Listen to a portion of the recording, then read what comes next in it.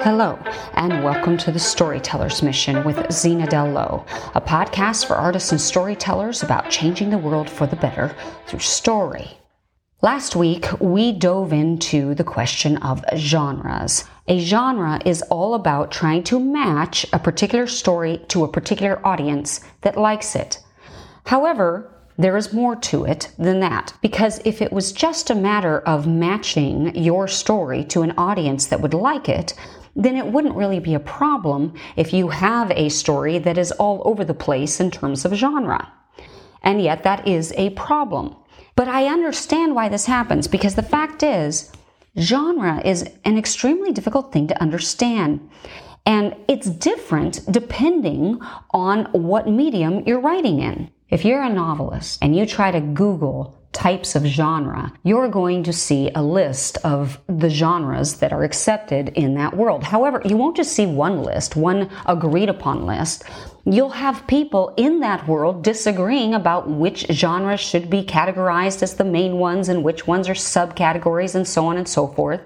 And then, if you are a screenwriter and you Google what are the genres, you might have a completely different list of genres.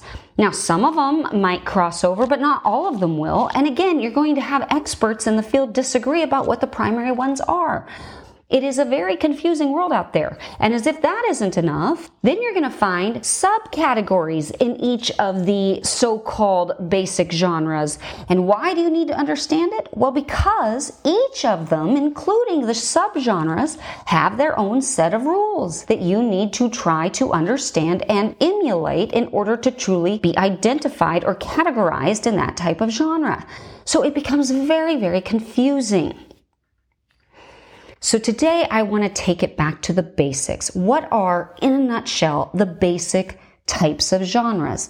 But more than that, I want to discuss with you something that I happen to find very helpful when I am trying to determine what kind of story I'm actually telling. And in fact, I think it's helpful to determine what kind of story, what kind of genre a story actually is. And that is, what is the emotion attached to that particular genre?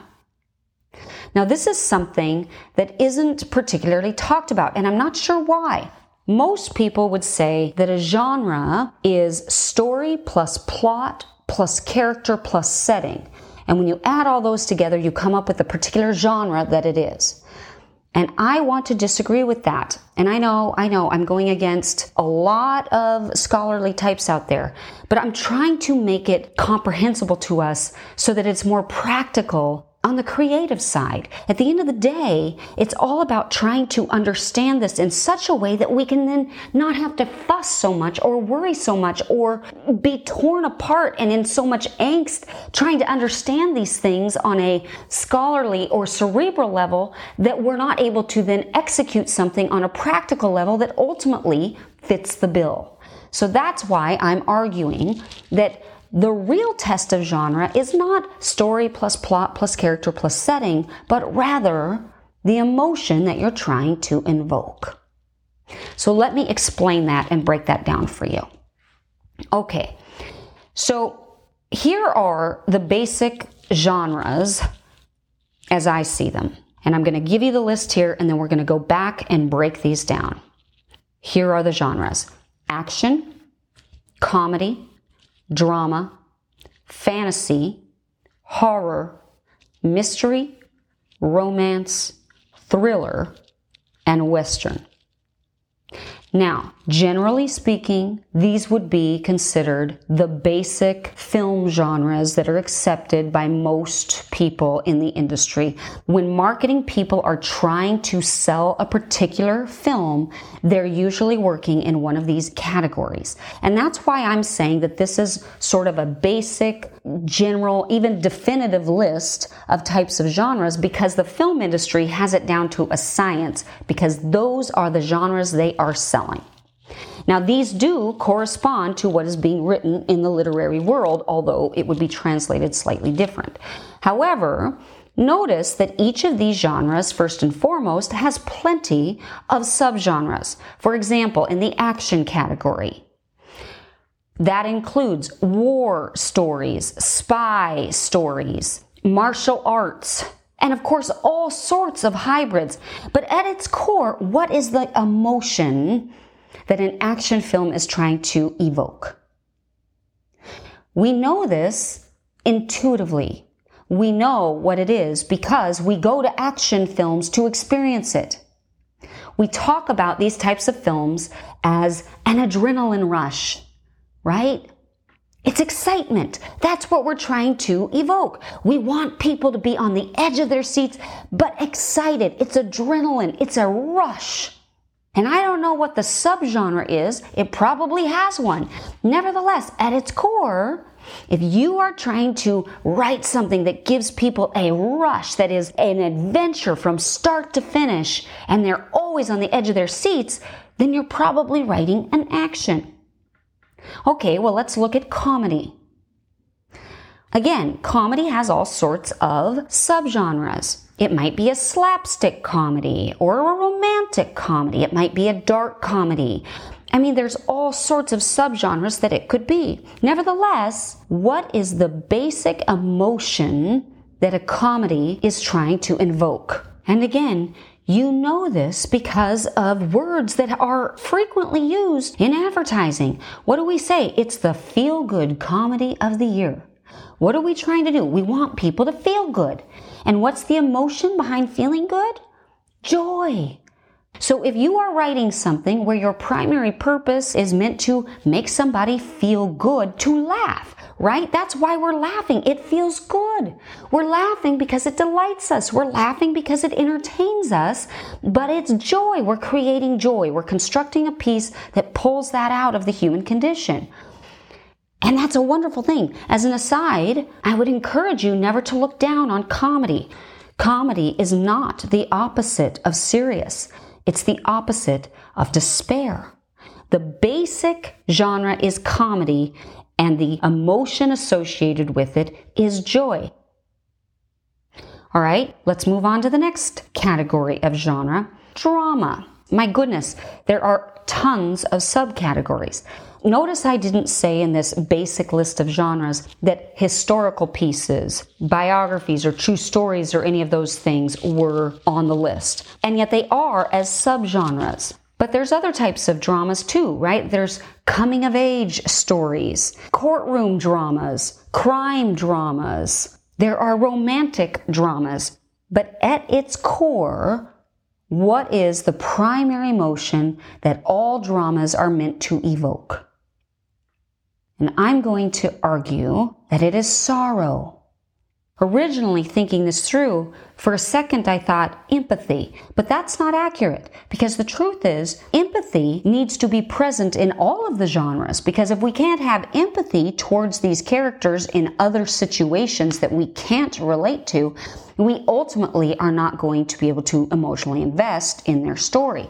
So I think the appropriate emotion to associate with drama is sorrow, sadness, grief. It doesn't matter what your subgenre is. If you're writing a story that is primarily focused on evoking that emotion in your audience, you're writing a drama. Let's go to the next category, fantasy. Now, what kind of emotion might we be trying to evoke in our audience? Well, let's look at some types of fantasy, shall we? Comic book stories would be a particular type of fantasy. Harry Potter, Lord of the Rings, Chronicles of Narnia. Fantasies tap into the imagination like no other genre out there. The primary emotion that is evoked in fantasy is awe and wonder. Now, of course, there's lots of hybrids that can be developed out of fantasy, but at its core, it's fantastic in the truest sense of the word. And that is the emotion we're trying to invoke from our audience. Let's go to the next genre, horror. And once again, we find there are all sorts of subgenres. For example, ghost stories fall into the category of horror, like Poltergeist, or slasher films like Friday the 13th, It might even be a zombie horror or a monster horror where you have vampires or some other creature. It falls in the category of a subgenre of horror. Well, what is the emotion that you're trying to invoke in a horror? And it isn't fear. Fear is too benign. It's terror. It's absolute terror, shock, dread. It's horror. We are horrified. All right, let's go to the next category. I'm going to call it mystery/suspense. Now, ironically, there's the giveaway right there. In a mystery, it is about the suspense. We're keeping them intrigued and interested in that regard. And what are some of the great subcategories of mystery? Crime stories, detective stories, Sherlock Holmes, Columbo. Mysteries have primarily unfolded due to these detective fiction type stories. But again, the bottom line is the emotion that's being evoked. And for our purposes, it is suspense. Okay, now let's go to romance. And once again, lots and lots of subgenres. It might be a historical romance or a comedy romance. I mean, we have rom-coms, right? Or maybe it's a paranormal romance. Chick flick is its own subcategory of romance. So there are all kinds of subgenres. So what is the primary emotion being evoked by romance? What do we say about women who put their noses in romance? What are they doing? They're fantasizing, they're longing, they're dreaming. If we think it through, we want to evoke hope and desire and longing. They're supposed to be romantic. So no matter what era you're writing in, no matter if it takes place in some dystopian future, if that is what you're trying to trigger, then it's a romance. Okay, let's move to the next genre, thriller. Now again, all sorts of subgenres. It might be a psychological thriller, a supernatural thriller, a legal thriller, or a spy thriller, or a crime thriller, conspiracy thriller. Obviously, one of the most popular genres there are in terms of a worldwide audience. So what is the primary emotion in a thriller? Ultimately, the name itself gives away what we're trying to invoke. We need to thrill people. It's supposed to be thrilling. But I would say this is where we use the word fear. So where horror was meant to evoke terror, a thriller is meant to evoke fear. So it gets a little confusing, but primarily we go back to the basic emotion. And there is a difference between terror and fear. Which brings us then to our very final category, the Western. Now, why would Western get a category all by itself? Well, because it is actually tapping into a different emotion. The basic premise of any Western has to do with outlaws exploring and then trying to tame the American Old West. Now, I don't want to offend any females or men out there, but primarily this tends to attract men because it taps into their need to explore, their sense of adventure. And the main characters in Westerns are primarily men. Yeah, there's a woman here and there, but usually they're damsels who are in distress and need to be rescued. And yeah, okay, maybe occasionally you'll have a Calamity Jane figure, but she is an exception to the rule. Just like romance typically captures the imagination of women, Westerns typically capture the imagination of men. And there's nothing wrong with that.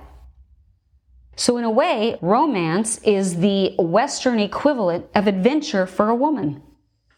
Now the reason that's important is because, again, all of these things, once you boil it down to its basics, it helps you. It clarifies what you're writing and who you're writing it for. Each of these genres tends to be associated with categories of people. So the more you understand about what basic emotion you're evoking, the better you can milk your genre for everything it's worth, and the more you can delight your intended audience. And that is, at the end of the day, what genre is about: connecting to your primary audience. Now, I know this doesn't answer all of the questions, and it certainly doesn't even begin to scratch the surface when it comes to other types of subgenres like dystopian or magical realism. There are so many more things that we could talk about. But I think it's fair to say these 9 categories make up the bare bones basic genres. And it's all about the emotion that you're trying to evoke. I hope that this has been illuminating and helpful in some way.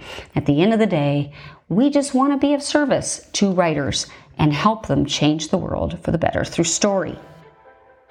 Thank you again for listening to The Storyteller's Mission with Zena Del Lo. May you go forth inspired to change the world for the better through story.